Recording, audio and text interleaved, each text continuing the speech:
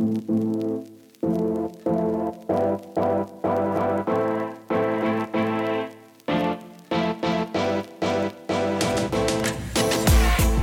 to the Monday edition of the PFF Daily Betting Podcast. I am Kevin Cole. I am joined, as always, on Mondays by Ben Brown. We just got done watching the People's MVP, Russell Wilson, unfortunately go down to the Cardinals today.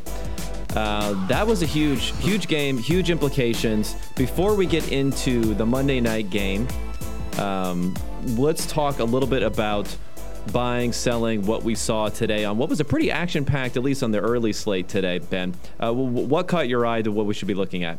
Yeah, it was definitely wild, to say the least. I thought the early games and then, of course, Sunday Night Football were just a lot to compress on, I guess, at this point in time. So I heard on the Sunday night broadcast something I kind of wanted to ask you. What division do you actually think is the best division in all of football, the AFC North or the NFC West?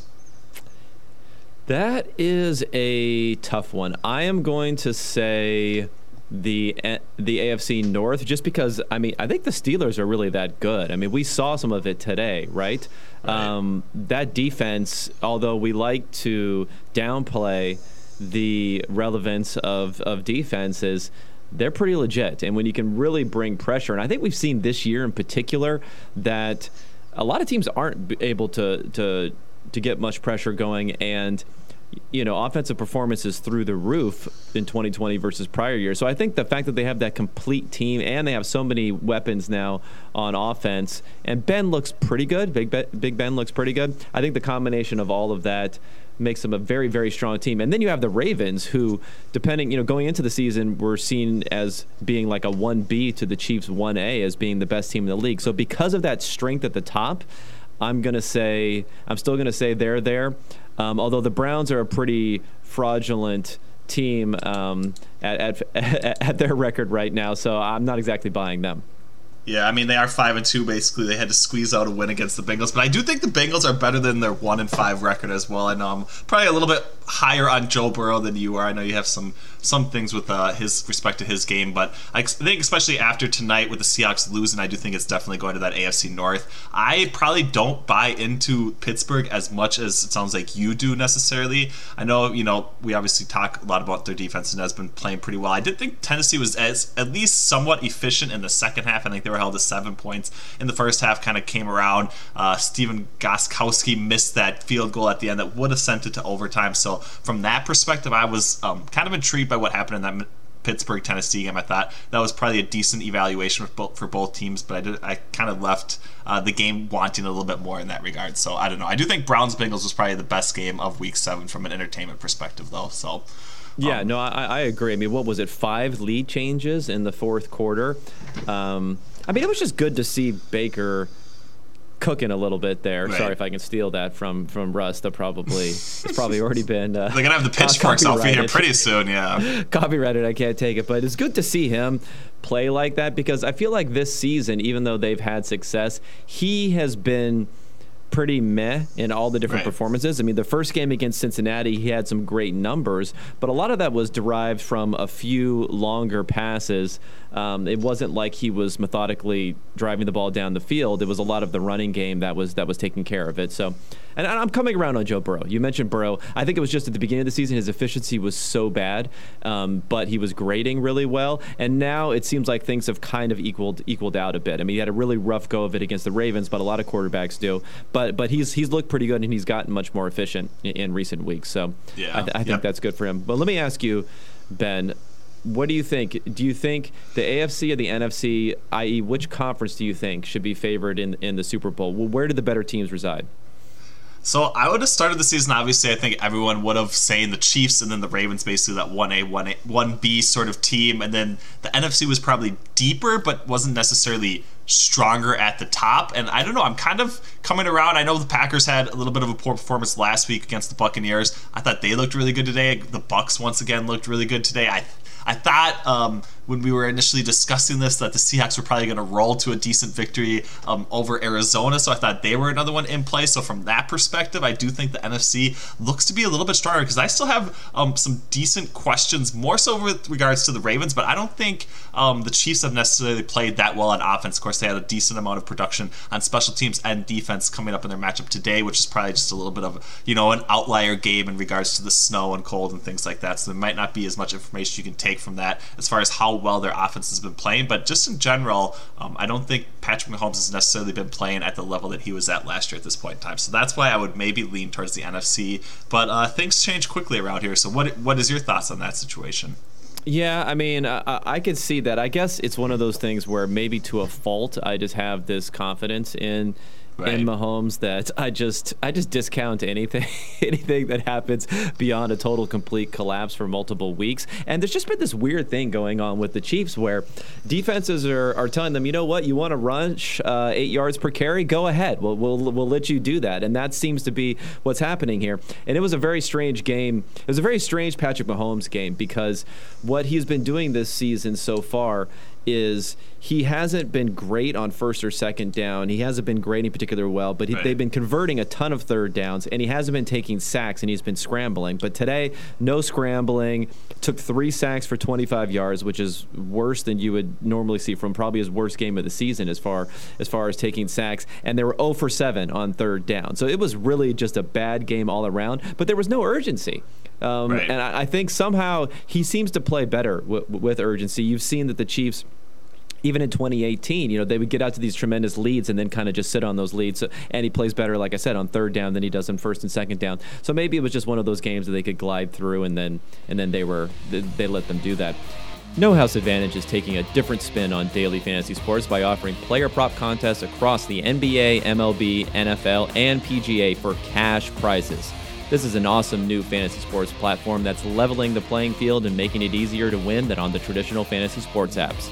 Download the No House Advantage app and check out our daily player prop contests without having to make a deposit. Play in public guaranteed cash prize pool contests or create your own private contest with friends. Use promo code EDGE when signing up, and they'll match your first deposit with a $20 in free play. If your first time deposit is at least $10, we'll set you up with a free PFF Edge annual subscription. No House Advantage offers daily player prop contests that include all types of player statistics. Featured player prop contests combine players of different positions across several statistical categories. Compete against other users and track in real time as you climb the leaderboard. Download the No House Advantage app now using promo code EDGE, and they'll match your first deposit with up to $20 in free play. If your first time deposit is at least $10, we'll set you up with a free PFF Edge annual subscription. All right, well, let's pivot over to the Monday night game. So we have the Rams and the Bears. First, let's talk PrizePicks.com. Now, PrizePicks is a service that we are working with. It allows you to choose over or unders on fantasy points, not just props that you would see on yardage or something like that. So for fantasy points, and with code PFF, you get 100% match on your first deposit up to $100. Have you taken a gander at all at PrizePicks, or have any particular players that you're thinking may go over or under on Monday Night Football? Yeah, so I've most definitely taken a little gander, I would say. One I do really like, Nick Foles, over 15.5 fantasy points. Our projections have at right around 17.2. I'm not, the Rams defense probably, I think we have it like 6th overall in our defensive or opponent adjusted defensive grade. So from that perspective, I do think it's a difficult matchup, but I do think he's getting kind of a deflated total on these fantasy points coming up here. So I do kind of like going over in that situation.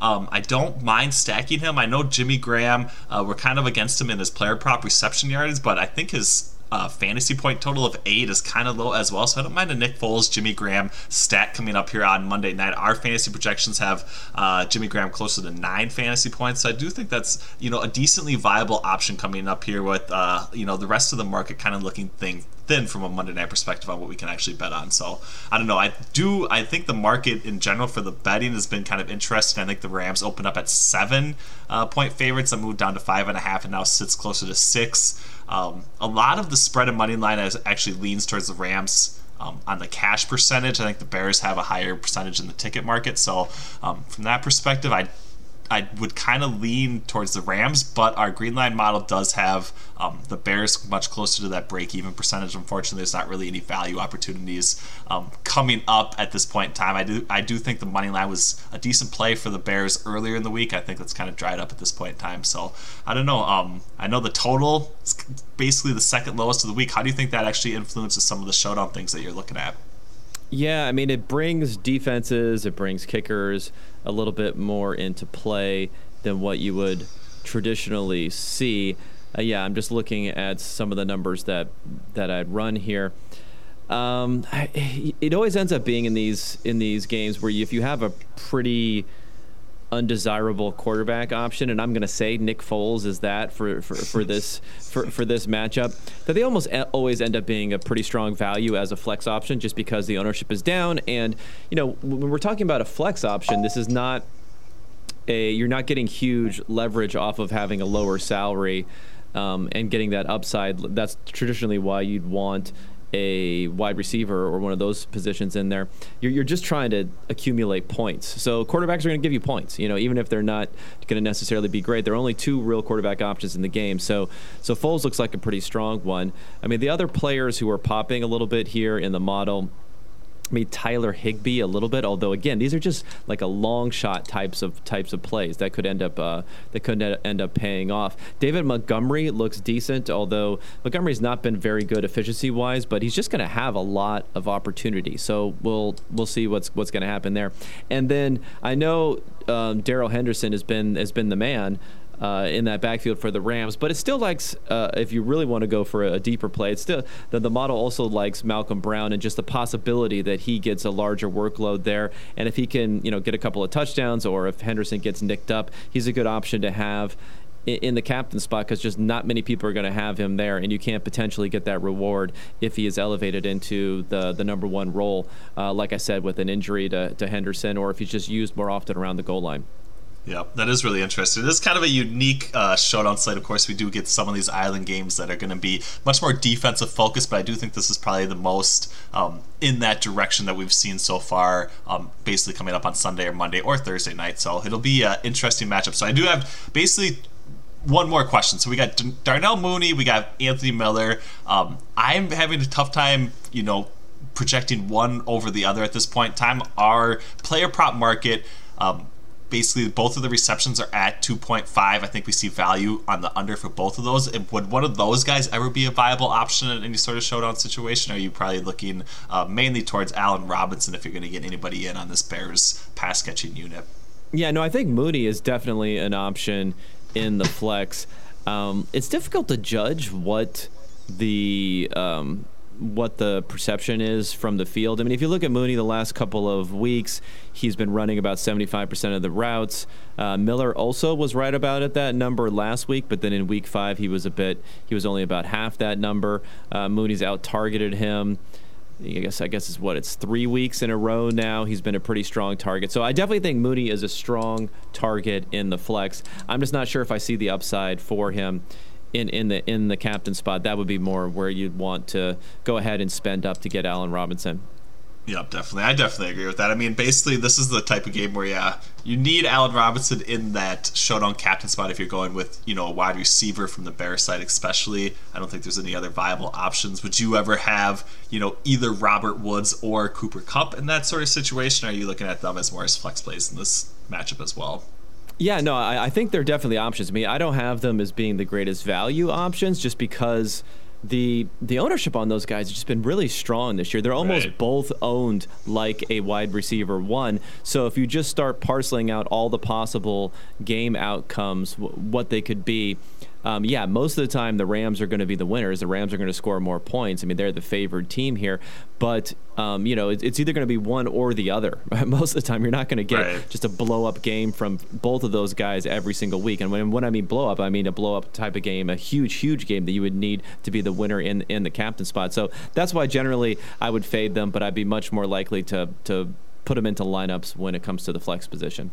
Definitely, yeah, I like that. Well, we got more football coming up on Monday night. Might not be the best option from an offensive perspective, but I do think it'll probably be entertaining. So this was great. We'll do it again here next Monday morning, Sunday night for some people at this point in time. But when we get bonus football here on Sunday Night Football, it usually carries into the next day, which is nice. So this was Ben Brown, joined as always by Kevin Cole. We'll be back tomorrow with some more PFF Daily Betting podcast content. Thank you.